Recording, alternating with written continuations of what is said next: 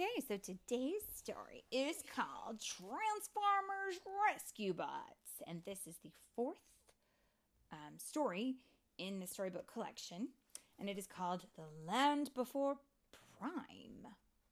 That's funny, because usually they say Land Before Time, but here it's Land Before Prime.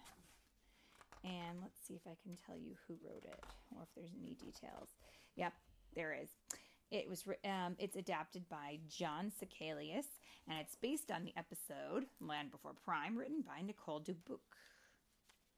And it is read by... Mommy and Philip. Whoa, what? Mommy and Philip. Mommy and Philip? What's the matter with you? Oh, you've got something in your mouth. It was hair. You've got to... Well, maybe you shouldn't. Don't let hair get in your mouth. Be careful. Okay. Here we go. It's another regular day for the rescue bots and the humans patrolling Griffin Rock. Blades and Danny are scanning the skies when they come across something very strange. A pterodactyl! Ah! Blades cried. Is that what I think it is? The creature screeches and flies toward them. Danny weaves out of its path and watches as it perches on Mount Griffin. Danny calls Chief Burns and says, "Dad, we just saw a pterodactyl." Chief Burns replies, "Guess it doesn't know it's extinct. I'll call Doc Green." At the firehouse, Graham explains where the winged reptile came from. A chain of explosions opened deep sinkholes beneath Griffin Rock, he says. It's possible that one of them reached out as far as the prehistoric caverns, and there must be life within. The comlink beeps with an incoming message. It's Doc Green. He's flying alongside the pterodactyl with a hang glider. "This is amazing," he exclaims. "I've never imagined seeing one of them so close." "When I said to observe that thing, I meant with a telescope," Chief Burns says. "So what's the plan?" Yeah, I don't think I would get that close to a pterodactyl, would you? What close to us? See, he's in the picture. We can see that Doc Green is on his hang glider. He's like right next to the pterodactyl, which is, a pretty seriously dangerous dinosaur. "We'll cage the pterodactyl long enough to place a tracker on her," Doc Green says. "After she's released, we can follow her and make sure she gets home safely. My guess is that she's nesting." The rescue bots follow the scientist's orders. They meet Doc Green at Mount Griffin. Blades has a cage dangling from his winch. He drops it over the creature. After putting a tracking device on the pterodactyl, they free her from the cage. "She's headed toward the Wayward Island. That's where the subterranean rift must be located," says Graham. "I would be happy to search for the passage myself," Doc Green says. "It's dangerous, Doc," Chief Burns says. "I'll take Trex with me. What's more logical bodyguard than a robotic dinosaur?" Doc Green, Trex, Cade, and Heatwave head toward Wayward Island. Do you remember who Trex is? He was that robot dinosaur. Okay.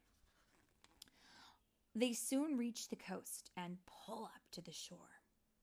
"I wonder if there really are dinosaurs on this island," Cade says. "Only one way to find out," says Doc Green. "We'll be back soon." The doctor and the Dinobot head deep into the dense jungle. When they reach a clearing, they see an astounding sight.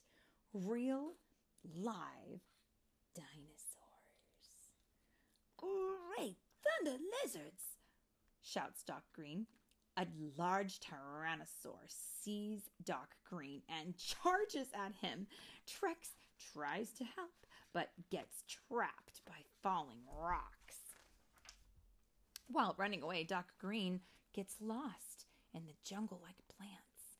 He stops to catch his breath and hears a sound among the trees.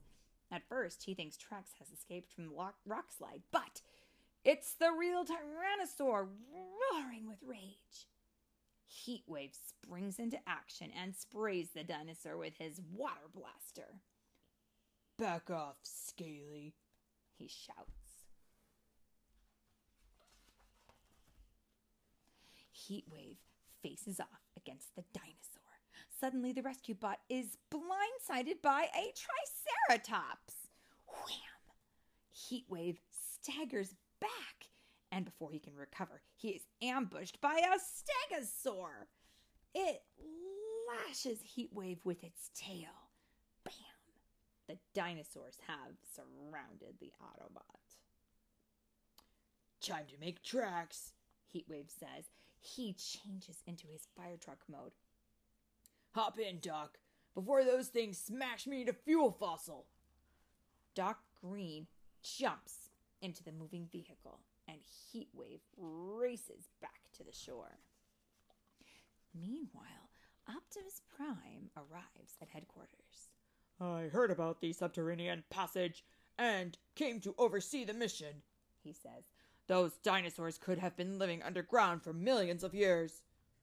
All of a sudden, a distress call from Cade comes in.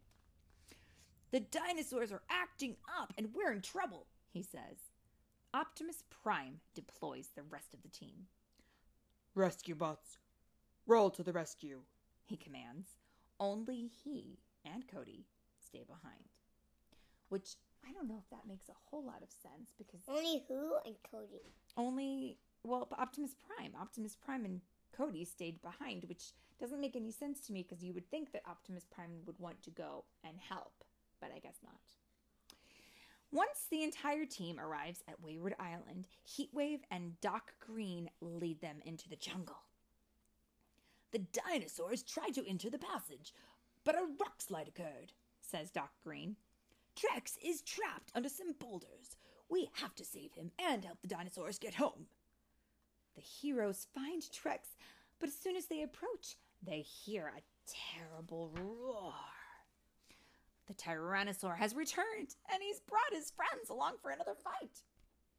"Stop, we're trying to help you," cries Heatwave as a Brachiosaur slams him into the ground. A Triceratops locks its horns with Boulder. A Stegosaur gets ready to slam Chase, and a Pterodactyl stalks Blades. "Fall back and regroup," Heatwave shouts. The rescue bots change into vehicles and retreat from the rumble, but before they could get too far, the heroes tumble into a tar pit. Oh my goodness. What? Chief Burns sends a signal to Cody and Optimus Prime asking for help. "How do we get to Wayward Island?" Cody asks. "We don't have a boat." "Where we're going, we don't need boats," replies Optimus. The boy and the Autobot zoom to the island as fast as they can, driving swiftly on the ocean floor. When Cody and Optimus arrive, they find the team trapped in the tar pit, surrounded by dinosaurs. "How can we help them if the dinos won't let us through?" Cody asks. "These creatures view anything not a dinosaur as a threat," answers Optimus, and then he had an idea. "Perhaps Trex can help us." Optimus scans Trex's body and gains a new form. He changes into Optimus Primal! Optimus Primal stomps forward. It's Optimus Prime, but instead of being a car or a robot, now he is what? Dinosaur. Amazing! So he calls himself Optimus Primal. Optimus Primal. His footsteps make the ground shake. The Autobot leader lowers his head and roars loudly. The dinosaurs scatter in fear and clear a path towards the tar pit. Blades, Boulder, Chase, and Heatwave continue to sink deeper and deeper into the tar. All seems lost until Optimus Primal rushes to the rescue. He grabs Chase's bumper in his massive jaws first. Then the other bots are slowly pulled free. Chief Burns thanks Optimus for his assistance. That was one sticky situation, he says.